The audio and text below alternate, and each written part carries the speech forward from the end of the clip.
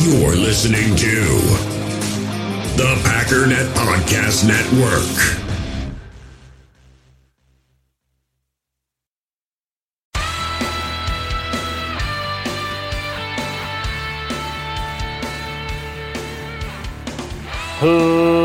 Ladies and gentlemen, welcome once again to the Packernet Podcast. I am your host and resident fanalist, as always, Ryan Schlip. Check us out online, packernet.com. Find me on Twitter, pack_daddy. So I was hemming and hawing about doing an episode and whatnot, and I realized, you know what I should do? The weekends will be for the patrons. That is to say, the patrons that I have access to a Packernet Patreon Discord. And if there's questions in there or things that they want to talk about, we'll do a show on the weekend. If not, then not. Might be a short show, might be a long show, I don't know. But we'll just call that a Patreon perk. For those of you that are patrons and are not in this particular Discord, I think there is a link in Patreon. I think it expires. You can reach out to me and say, hey, I'm a patron, I'm not in there, I want to get in there and ask questions and interact, do whatever. You can just reach out, or I can generate a new one and post the link. If you'd like to be a part of it and be able to ask exclusive questions on the weekend or whatever and have a better chance of me answering it than throwing it in the Facebook group, which I do intend to answer those at some point, but, sometimes I can't answer it. They're asking me to dig into stuff that I don't have any way of finding it, but let's just say if you put it in here, I'll at least acknowledge it and tell you that I can't answer it. But that's about it. It's Saturday, feeling kind of good. Got to sleep in. I got a full 8 hours, which I get that probably once every other weekend, which is pretty nice. Didn't even wake up with a headache, which I usually get. Well, let's start off with a question from Mr. Andy Monday.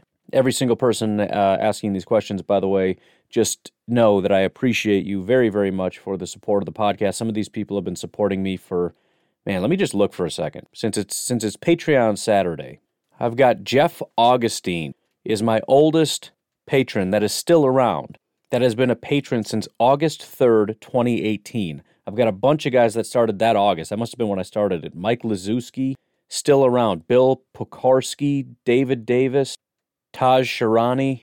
It's amazing to me. And I don't even acknowledge these people because they're just in the shadow. I mean, some of these guys, like David, he's asking a lot of questions. He's around all the time. I know him. But some of these guys, it's like, man, they've been supporting me for years, literally. Taj and Mike are some of my biggest all-time, lifetime supporters. And I don't know if they've ever reached out. Mike, I think, has, but I don't know if Taj has ever reached out for like a question or nothing. Just support. So, yeah, I mean, we've got, a bunch of people from 2018, a bunch of people from 2019, January of 2020. Look at how many people have been supporting for the last year. It's really, really incredible. So, I really appreciate it. I mean it when I say it. It means a lot when you guys throw your support, whether it's $1, $5, whatever you can do. It's literally not an exaggeration when I say it's been life-changing. This house that I'm talking about buying, if it wasn't for the advertisers and for the patrons and all that stuff, we would not be buying a house. It's not possible. The only savings we've ever had in our entire marriage since I've been married has come via this podcast. My full-time job pays the bills and barely. So I really, really, really mean it from the bottom of my heart when I say thank you guys for your support. And since we're on the topic, a lot of people have given via Venmo and whatnot as well. Thank you to Caleb Steffens for jumping in on Venmo and throwing a little support my way. And I don't mean little to demean the amount, because the amount was plentiful. I just mean thank you very much for that. All the different ways that people have helped in so many different ways is pretty crazy. But anyways, you're here to listen to About Football, so listen to About Football. How's that for a sentence? You know what else I should do? I'm going to jump in here. I'm going to do like a live Q&A thing. So I'm going to answer the questions that are here, but I'm going to let the people here know that I'm recording the podcast as we speak. Throw some questions at me in the question thing. All right, done. We'll see if anybody jumps in on that. But we'll start off, we'll go in reverse order and kind of just go backwards as far as I feel makes sense. Andy Monday. Ryan, please give your thoughts on Kendrick Green from Illinois and Tylan Wallace, the wide receiver. So I know Tylan, obviously. Tylan was largely, for a very long time, considered a first-round wide receiver, kind of a late first. Has kind of settled into second round and has been falling a little bit since he started off late first, early second. As of right now, He's sitting at about 75th overall, so he's kind of seen, I guess you could say, as a late second, early first or early third kind of a prospect. I think generally he's seen as kind of a boom or bust prospect. 5'11", 185, he's kind of a smaller guy. He did have a torn ACL in college, so he missed a bit of time. The thing is, I think it was as a sophomore, he completely blew up, and that's when it was like, dude, this guy's a first-round prospect if he comes out. He decided to go back to school after whatever, and in 2020, he comes back and more or less on a shortened campaign kind of showed everybody, no, I'm still pretty awesome. But extremely fast, downfield threat, and can actually, for 5'11", 185, is a very, very violent player in that he's going to go up and get it. I think, what was the note here? He had 43 contested catches, which is the most in the FBS the past 3 years. So he's at 5'11", 185, he's still kind of a go up and get it kind of a guy. The question, though, is when you translate that to the NFL, what's going to happen? He's a smaller guy. He has a hard time getting off of press. Is this sort of a one-trick pony? Is it kind of a Trevor Davis thing where we're just going to send him down the field and hope he can outrun somebody and we'll throw a good enough ball to get it to him? Or is there something more here? PFF also kind of speculated here that they think maybe a move to the slot would be the most beneficial thing for him. The thing that I really love about Tylan Wallace is that in 4 years, although there's been kind of ups and downs with injuries and everything else, he's been remarkably consistent. If you just look at his grades, 2017, and he only had 12 targets, he didn't play very much, but 77 overall grade. Since then, 86, 81, 86. I love consistency. I really, really, really, really like consistency. It's one of my favorite attributes in any single player, pros or college. I would rather you be decent 17 games out of 17 than be elite in 4 games, mediocre in 4 games, and kind of bad in the rest. And the consistency, even the game-to-game consistency, if you look at 2020, 70, 60, 80, 60, 80, 50, 70, 70, 70. Right? He had 1 bad game the entire year, 2 average games the whole year, 4 games in the 70s, 2 games in the 80s. 922 yards, 6 touchdowns this past year. Never quite replicated that sophomore season. As I said, 1,400, almost 1,500 yards and 12 touchdowns. 2019 was the ACL year. 2020 was the abbreviated COVID year, but still had a fantastic year.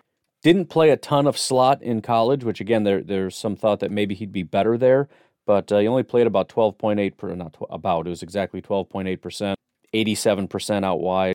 But again, 56.5% contested catch rate, which, I mean, you've got 6'4" guys that aren't cracking 50%. And the other thing to remember, it's not always, 50% of the time one guy gets it, 50% of the time the other guy gets it. Sometimes nobody catches it, right? Sometimes the ball hits the ground. So there's 3 scenarios. The receiver catches it, the defender catches it, or nobody catches it. So if you're getting it 50% of the time, you're more often than not getting it, or at least more so than the other guy. 56% of the time is pretty impressive, especially when you're, again, I mean, I don't think he's had his pro day. Let's see, because I know there's a lag for PFF here. Oh, he did, okay. So 5'11", 194, so he put on a little bit of mass, 4.48, so he's got some speed. And again, remember with speed, it's kind of either you got it or you don't. All right, 4.48 is decent speed. 33-inch vert, 6.973 cone. And apparently, so I don't know what exactly happened here, but it says back in February, Wallace was clocked at a sub-4.40 at the Exos Pro Day. But again, he's fast. I mean, nobody's doubting his speed. Nobody's going to look and say 4.48, he's not that fast. Everybody that runs a 4.48 has got speed. It may not be Tyreek Hill speed, but, they'll get behind guys. Remember, Devontae gets behind guys, and he's a 4.5 guy.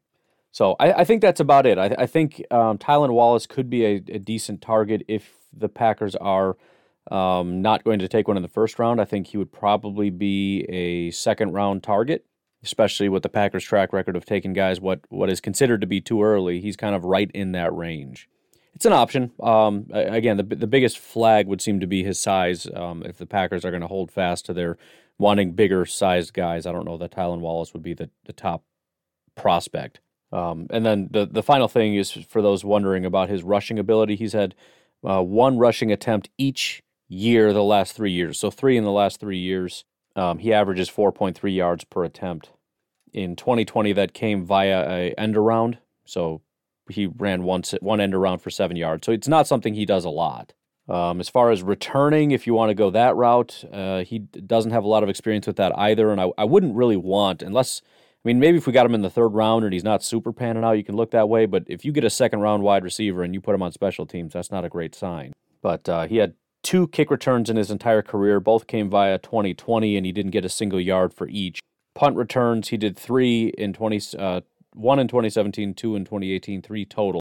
6.7 yards per attempt, which is not great. So it's not his thing. That's all there is to it. It's not his thing. He's just, and again, I think that's kind of the problem. When you look at it, it's like, what does he do well? And it's sort of just one thing. It's a downfield attack.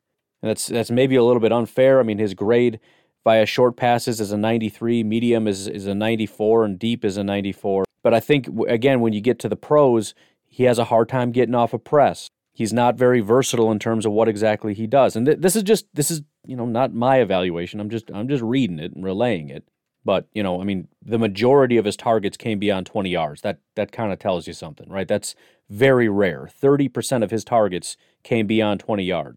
28% of his targets were beyond 10 yards. 27 were under 10, between 0 and 9 yards. 14% coming behind the line of scrimmage. So he's clearly a deep threat, which is great. But, again, I think that's why he's going to go later, because he's kind of seen as a one-trick pony. As far as your question about Kendrick Green out of Illinois, he is currently sitting around 130th overall, so probably about a 4th round. He's got a 4th round projection. If we look at his grades, he's 6'4", 315 out of Illinois. He has progressed every single year. 2018 was a 59 overall, 2019 79, 2020 was 88.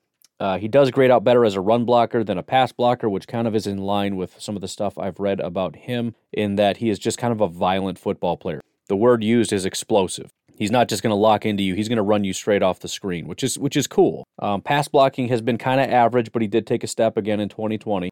It looks like he's kind of moved back and forth between left guard and center in 2020. He has not played any snaps at tackle or right guard, but he has been, again, a left guard and a center, which is going to be pretty beneficial for the Packers, because they could use some center depth for sure and could definitely use a guard. So a guard center is going to be pretty beneficial to be able to kind of shuffle that around. Still need a tackle, but if we're talking about a 4th round prospect, it kind of makes sense to me. He is primarily a zone blocker, which I think in the pros, that's most teams. In college, it doesn't always have to be that way. Different teams run different things. But 65% of the time he's zone blocking, so that's right in line with what the Packers do. The only potential red flag, and I think for the pros, they actually give grades for zone and gap blocking. They don't have that in college. They'll probably start that for next year. But if I sort by games in which he did the most zone blocking, the higher up you go, the lower the grades go, and it's almost a 1-to-1. So if we start at the top with mostly zone blocking, his grades are 68, 65, 70, 75, 71, 81, 84, and then 67 is the one kind of drop-off. It seems to me as though when there's more gap blocking, his run blocking grade goes up. Kind of in line with, again, you are just going to run into that guy and blast him straight off the screen. So it's just, again, I don't have the specific grades for that, but it is somewhat of a... I don't want to say a concern, but it's just a question. If you put him on a team that is mostly going to have him in motion and is going to take away that asset of just blast a hole, does that diminish his ability at all? As far as pass blocking, he didn't allow a single sack this past year, 4 in his total career. He only allowed 6 pressures all season, 98.7 pass blocking efficiency grade. The only game this year in which he graded out kind of poorly was against Wisconsin. He only allowed 1 hit in the game, but they just did not like his pass blocking ability. Obviously, they didn't get to the quarterback much, but he was kind of getting worked a little bit in that game. Otherwise, he's good. He's not top tier, but he does a good job. And if we kick over to PFF, let me read a couple notes for you.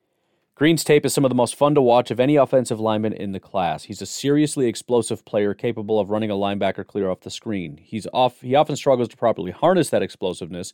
It got better over the course of his Illinois career, though, as he saw his grades improve dramatically in each of his 3 years as a starter. This past year, he was tied for the Power 5 lead with 14 big-time blocks. That's not something I have access to, and I don't exactly even know what that means.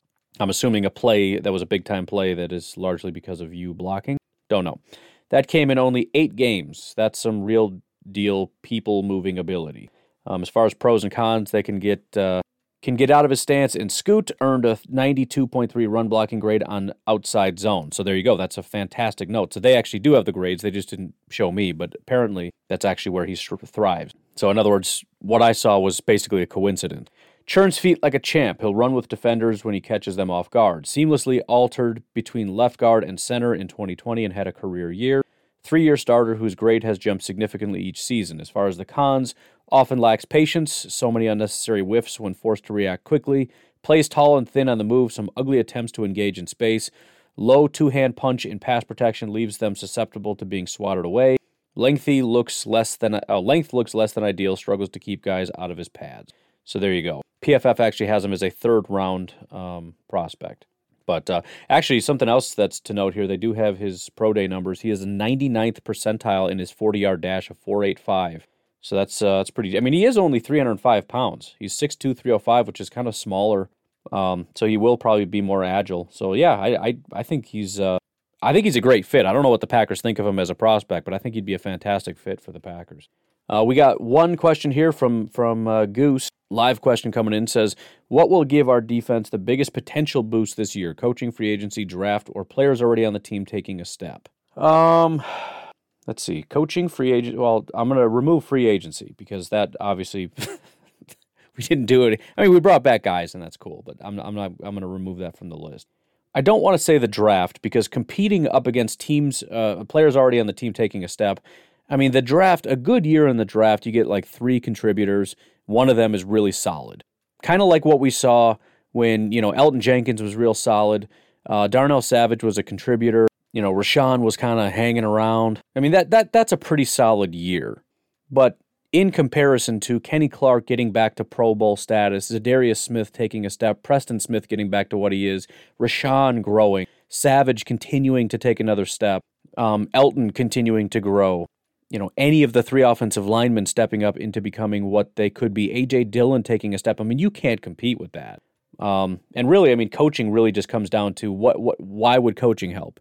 Coaching would help because it would help those guys take a step. So I think it's fairly straightforward that the biggest thing that can help this team, and this is why I get upset with the argument of if we would have just drafted someone other than Jordan Love, it would have fixed everything. That's such a ridiculous sentiment because the idea that one guy that you can draft makes a bigger impact than the guys on your team stepping up is kind of crazy. It's also why I've kind of backed off of my stance of tanking. Now, I'm not completely opposed to it. If you have a terrible team and you're just completely trash, you're better off getting the number 1 overall pick than the number 7 overall pick because you felt like winning 2 games, right? Like the Jets who had a lock number 1 pick and then just felt like messing that all up and winning a football game. That was stupid. But it's not to your benefit to get a guy that's 10 players better at the expense of your entire team being trash. If you're picking in the top 5, you've got a lot of serious problems that one guy is never going to be able to fix. So, good question. And yeah, I think that's by far the biggest thing for this team, and that should get you excited. That's another reason why free agency shouldn't make you so mad. There's nobody in free agency that can make an impact as much as Kenny Clark just getting back to Pro Bowl status. That is like the biggest free agent acquisition we could possibly get. Zadarius getting back to 2019 form would be the biggest free agent acquisition we could possibly get.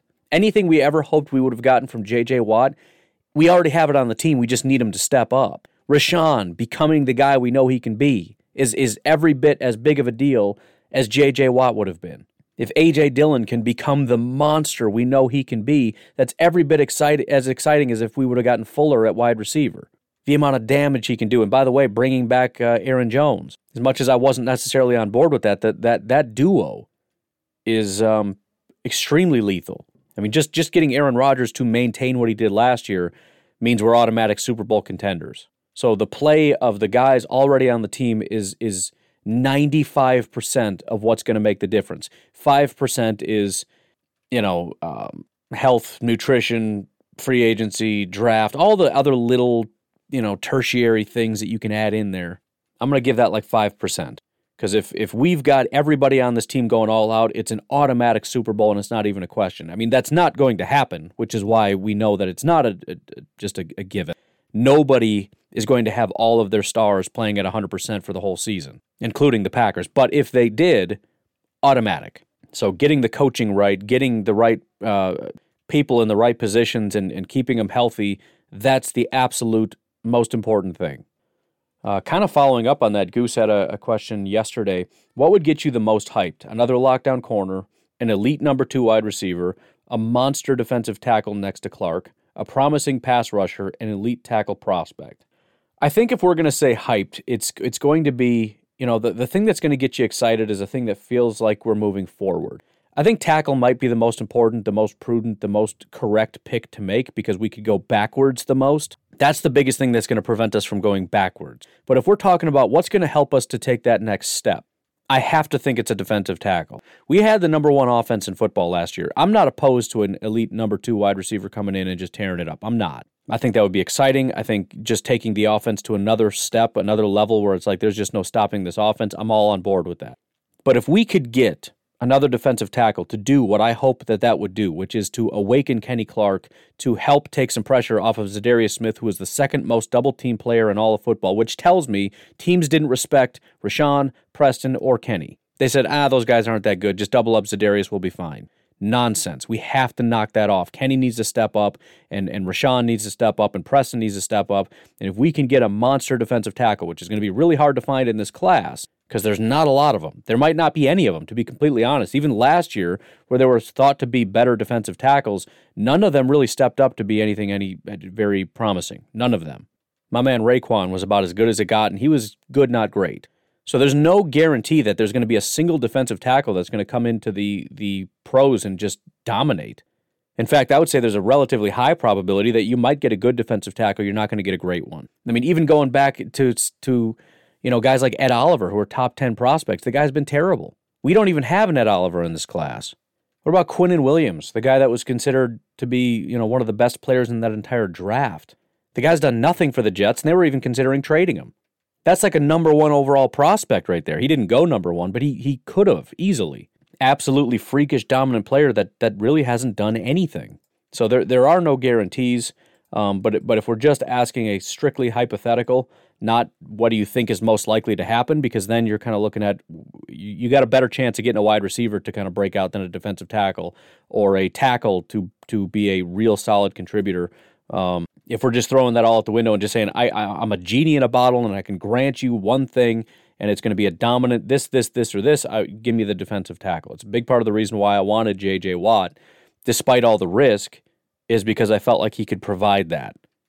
But he's got to be something kind of special, because if he comes in and he's Dean Lowry, what good does that do? He's got to be something that the team actually fears, and if you don't pay attention to him, he's going to hurt you.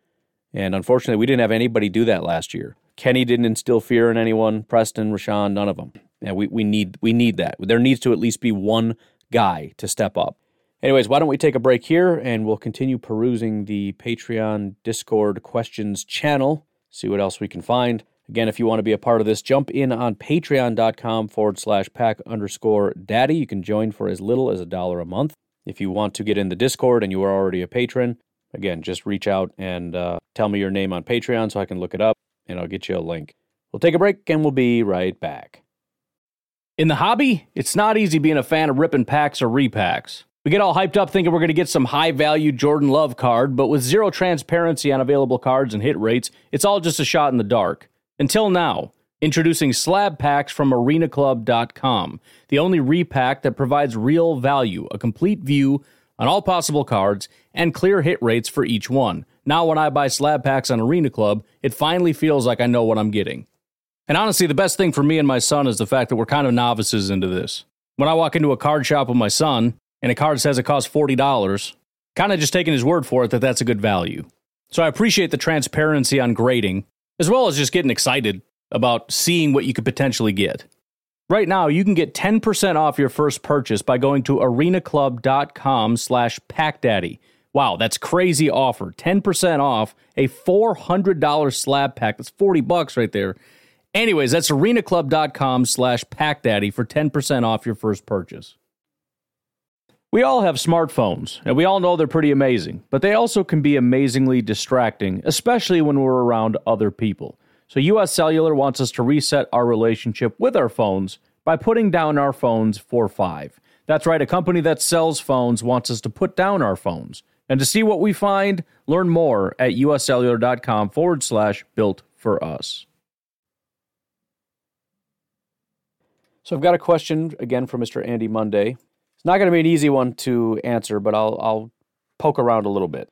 Which draft prospects are the most versatile at our needed positions, i.e. O-line, D-line, secondary? Now, I'm just going to leave it at that because, again, this is a hard enough question to get at, so we'll just look at O-line, D-line, and secondary. And I'm glad you asked, and a big part of the reason I want to answer this is because there was a rumor that came out. It's not even a rumor, but Brian Gutekunst was, he's been touring and looking at different prospects and whatnot, and, every day there's a different pile of pro days, and so they have to prioritize which one they're going to go to. And apparently, Brian Gutekunst decided to go to the Oregon Pro Day.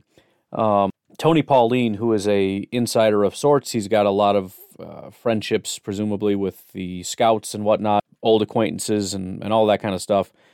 He mentioned Brian Gutekunst was in Oregon, and he doesn't generally talk about the Packers, so it's not like he's just throwing random stuff out there. If he hears something, he says something. So it's very rare to get a Tony Pauline nugget about the Packers, and we got one, so I got excited. He said, Brian Gutekunst is at the Oregon Pro Day, and the word is they're there scouting Javon Holland. Javon Holland is a guy that is going to be right in that late first, early second range that the Packers are in, and it's kind of funny because I wanted to do, and I probably will still do a segment on, what would the Packers draft look like this year if it resembled last year? And I think a good first pick to do that would be Javon Holland in the first, because it would be a prospect that is seen as a position that is not necessarily a need. Javon Holland is largely considered a safety, although he is a safety/slot corner. That is quite a sentence to say. Safety/slot corner. So he is incredibly versatile. He's only played 2 years. He did not play in 2020, but his grades in 2018 and 2019, 83 and 81, largely due to his coverage abilities.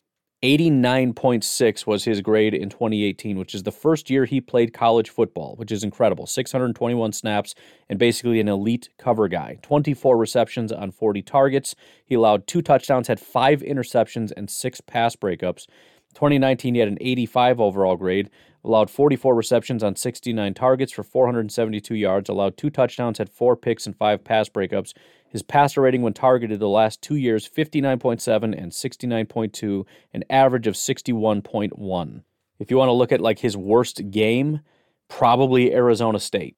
74 yards allowed and 1 touchdown. So that's it. 2 receptions, 74 yards and a touchdown. The only game in which he allowed more yards, and there's only 2 games that had over 50 yards. That one, and then Washington State, he allowed 95 yards, but gave up no touchdowns and had a pick. So he is a very versatile player. Again, it's seen as not necessarily a need, but you can find a place for him. Again, he's a safety/slot corner, so he's one of those guys that we do need a slot guy. We do need some more corners. Maybe they think they could put him out wide. He does have some limited experience with that. Out of 884 snaps, he had 28 out wide. Only 1 the year before, but it's a possibility. But I think with a guy like this, what you're getting is you're getting that slot corner that you feel you need. He's probably a pretty dominant one, but he's not a guy that you just have to rip off the field because he can go and play safety when he's not able to play in the slot. Because when you still have 11 guys on the field, right? So if you don't have a slot guy because they have 2 wide receivers, you're going to add somewhere else. So generally, if you have 3 corners, you're going to take away from either a linebacker or a safety or whatever. You're going to add back a linebacker or a safety when you don't have a slot corner, so you can just move him over. And again, I kind of think, and I don't know, this is more of a Coach Hahn question, but I don't know exactly how this sort of scheme, and I don't even think we know exactly what the scheme is, but this sort of scheme works with 3 safeties and whatnot. I know Vic Fangio was very vanilla. 2 safeties, 2 corners, 2 outside linebackers, 2 inside linebackers, 3 defensive linemen. I mean, just straight up 3-4.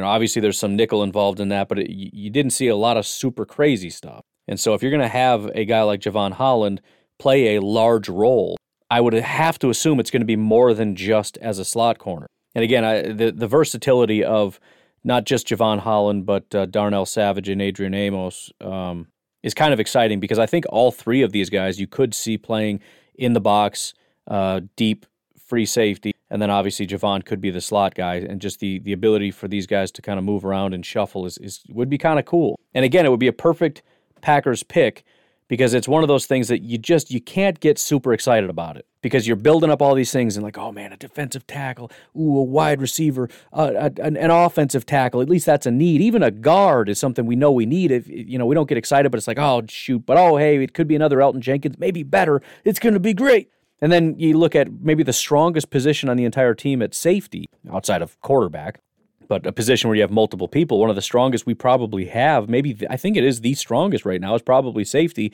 and we add a safety. Again, granted, he's kind of a corner, but, I don't know. He's seen as a safety. He's played more corner than anything else. 591 out of his 884 snaps came in the slot, but extremely talented cover guy. If you look at what PFF has to say about him, they got him as a second-round prospect. It says Holland is a high-floor player with the way he sees the game and should be an immediate starter. Pros and cons, ball hawk from day one, 20 interceptions plus pass breakups in 2 seasons. Processes at an elite level. He doesn't have 20 picks, does he? Oh, picks plus pass breakups. Gotcha. Yeah, he had 9 interceptions, 11 pass breakups. It's like, that's not correct. Processes at an elite level. Holland can execute any coverage in any alignment, which, that's exciting, especially for a guy that's a safety. Corner is a little bit more quick, twitchy, react, athletic kind of thing, but especially if you're talking about a safety, a guy that can process what's going on in the field and kind of put your eyes where they need to be and that kind of stuff, that's exciting. Sells out as a tackler, improved from freshman to sophomore year as well. Height and length to still be versatile in the NFL. Some of the cons, not a special athlete by any means, average straight line speed, burst, and range. Risk-taking still got the best of him versus fakes, double moves, which, as a reminder, Jair got killed with that too, and he improved, and he didn't have any problems with that anymore. So it's something that obviously you can improve. Also remember, we have a very, very talented defensive backs coach on this team. Slot deep versatility, not necessarily box, doesn't have the pop, which kind of makes sense, but at the same time, a lot of these coverage linebackers don't either. Haven't seen him since 2019 after he opted out of the 2020 season, so that would be the other negative. We didn't see him in 2020 at all. Also worth noting, at his pro day, apparently, he ran an unofficial 4.45. So the note about him not having very good straight line speed, 4.45 is pretty fast in my book. He also weighed in at 207, which is up 11 pounds from his list weight. So he packed on 11 pounds and ran a 4.45. And the other thing is he's really young. He spent 2 years at Oregon, and he just completely blew it open. His ability to process the mental part of his game, the ability to just see the game and make great plays. He's a playmaker. He's hardly got any experience. He came out year 1 at Oregon and just tore it up. And he's only got 2 years of coaching experience. What happens when he gets to the pros and really has some quality coaches just drill into him? Not to mention having guys like Amos and Savage and Jair and King and everybody else that's been around a while that knows some stuff to be able to coach him up a little bit. The ceiling is just unbelievable. The environment for a guy like Javon Holland, who has all the natural ability in the world, but then gets thrust into a situation with one of the best DB coaches in the league and a really good group of DBs on the team to be able to help him out. It's just a perfect environment. So, again, it's a great Packers pick to where you feel like you don't want him because we don't need a safety, and a slot guy is not really something you want to take in the first round. So you'd kind of be disappointed when it happened, but then you could easily talk yourself into it and get all jacked up about him. That's Javon Holland. If the Packers were to do what they've done last year with the pick, I think Javon Holland would make the most sense. Obviously they could just go quarterback again, but I think we're getting a little crazy. As far as some of the other things, it's kind of tough to say. You talk about versatility with defensive linemen. I don't know, man. Most of these guys have done a little bit of everything, if we look at Christian Barmore, the different positions he was listed at just along the defensive line, you got 1, 2, 3, 4, 5, 6, 7, 8, 9 different positions along the defensive line, including 1 snap at middle linebacker. So, he's been everywhere from nose tackle to defensive end. Now, he's primarily just a defensive tackle in a regular old 4-3. You got 2 defensive ends, you got 2 interior defensive tackles, and he's that. But yeah, he moves around just like most of these guys move around a decent amount. I do think, if you're going to compare him and Levi Onwuzurike, who are the 2 guys that I've mentioned, are kind of maybe the 2 that I think have a legit shot at being not just run defenders, but actual pass rushers. Levi's probably a little bit more versatile. Of his about 500 snaps, you got about 175 at defensive tackle. You've got about 135 at nose tackle, and then about 10 as a straight up edge rusher, as a down defensive end edge rusher. He also has 7 in the box, which I have to assume is him just kind of dropping. So again, I think if you're looking for versatility, then Levi's a little bit more versatile than Christian Barmore is. And again, I'm not going to dig too much in because there's literally hundreds of prospects, but we'll just kind of look at guys that are potential first round. And And then offensive line, I think, is where it starts to get a little bit more interesting. So we'll look at all the offensive line prospects that are kind of in that first, second round range. Tevin Jenkins has got tackle guard ability. He's played right tackle 1,900, left tackle 482, and then right guard 146 times.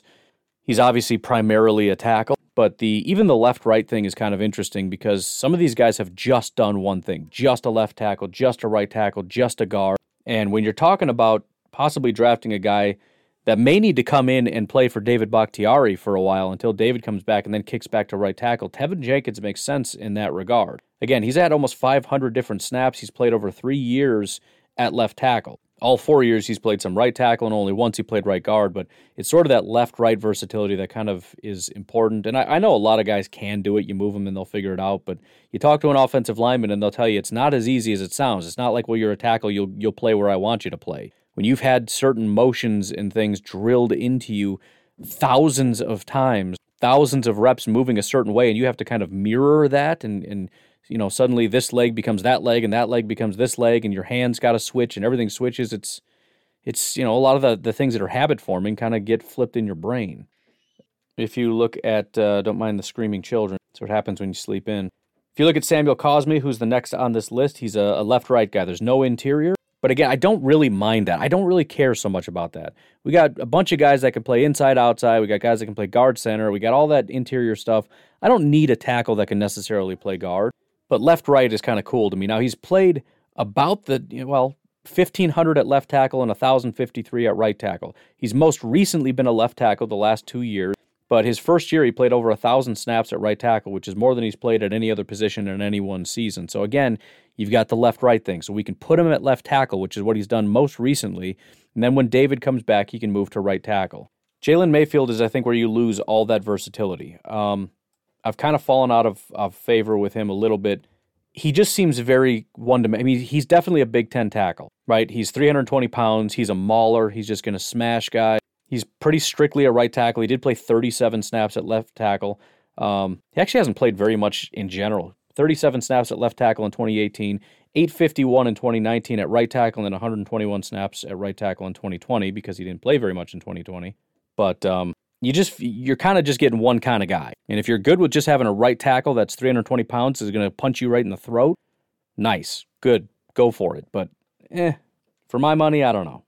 Next, you got Alex Leatherwood, who for a long time was almost like a top 10 lock. I mean, in a lot of mock drafts starting last year, he was way up there. He's got 4 years at Alabama.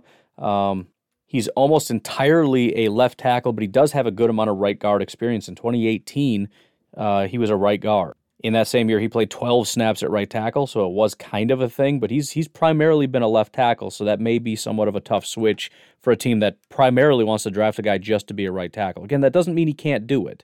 But again, the question is about versatility. I don't think he's the most versatile. I think he's a left tackle that would need to be trained to be a right tackle. And I have no idea what the process is for evaluating that. I'm sure you can just bring him in for a workout and look at how he looks and be like, yeah, he looks fine at right tackle, he'll be fine.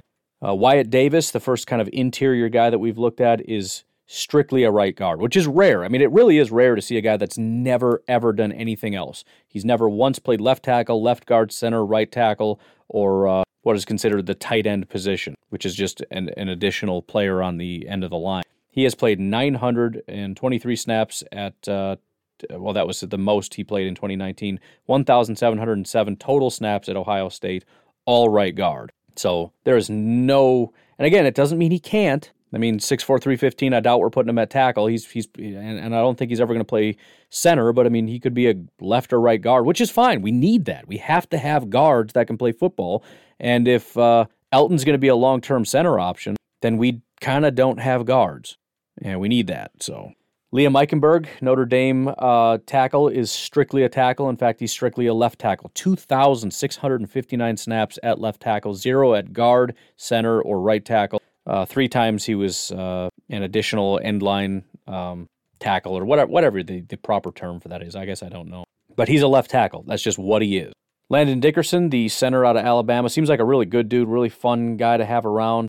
Tons of versatility. He's literally played every position along the offensive line. Left tackle, left guard, center, right guard, and right tackle. Primarily a center, 1,189 snaps, but he has almost 700 snaps at right guard, 283 snaps at left guard, 59 at left tackle, and 51 at right tackle. Now, obviously, he's meant to be in a certain spot, but at 6'6", 325, I mean, you want to know which guy is the most versatile, it's Landon Dickerson by a mile. I mean, Landon Dickerson, honestly, is kind of a lot like Elgton Jenkins. He's a center that could probably play guard and be a lot better than any guard you have on your team. And also in a pinch, you could probably put him at tackle. I mean, this is your Elgton Jenkins. Creed Humphrey is just a center. I mean, if the Packers are like, look, Elton's going to be a long-time guard, we just want a guy that can play center, this is it. If not, if you need some versatility, Creed is just off the board, because that's all he's ever done. 2,445 snaps at center. And Dylan Radins, I never know how to say this guy's flipping name. He's a left tackle. He has played, it's kind of interesting, because the only other real position he's played is center, which is strange. 1,897 snaps at left tackle, 0 at left guard, 0 at right guard, 0 at right tackle, 3 at center. So I guess you can call that flexibility, but he's a left tackle. And then our final prospect that is sort of a first two-round kind of a prospect is Mr. Jackson Carman, tackle out of Clemson. He is strictly a left tackle. Never played guard, never played center, never played right tackle. He is a left tackle. He's played 1,786 snaps at left tackle. So there you go. Any other last-minute questions here? Nope, that's it. Nobody else jumped in, so I think I'm going to call it. Family's getting a little crazy. I'm getting a little hungry, need a little bit of coffee. Got some traveling to do today. But feel free to jump in, because if there are questions here in the patron thing, I'll plan on doing a podcast tomorrow. If not, I'll plan on taking the day off. So, folks, have yourselves a fantastic Saturday. I will talk to you later. Have a good one. Bye-bye.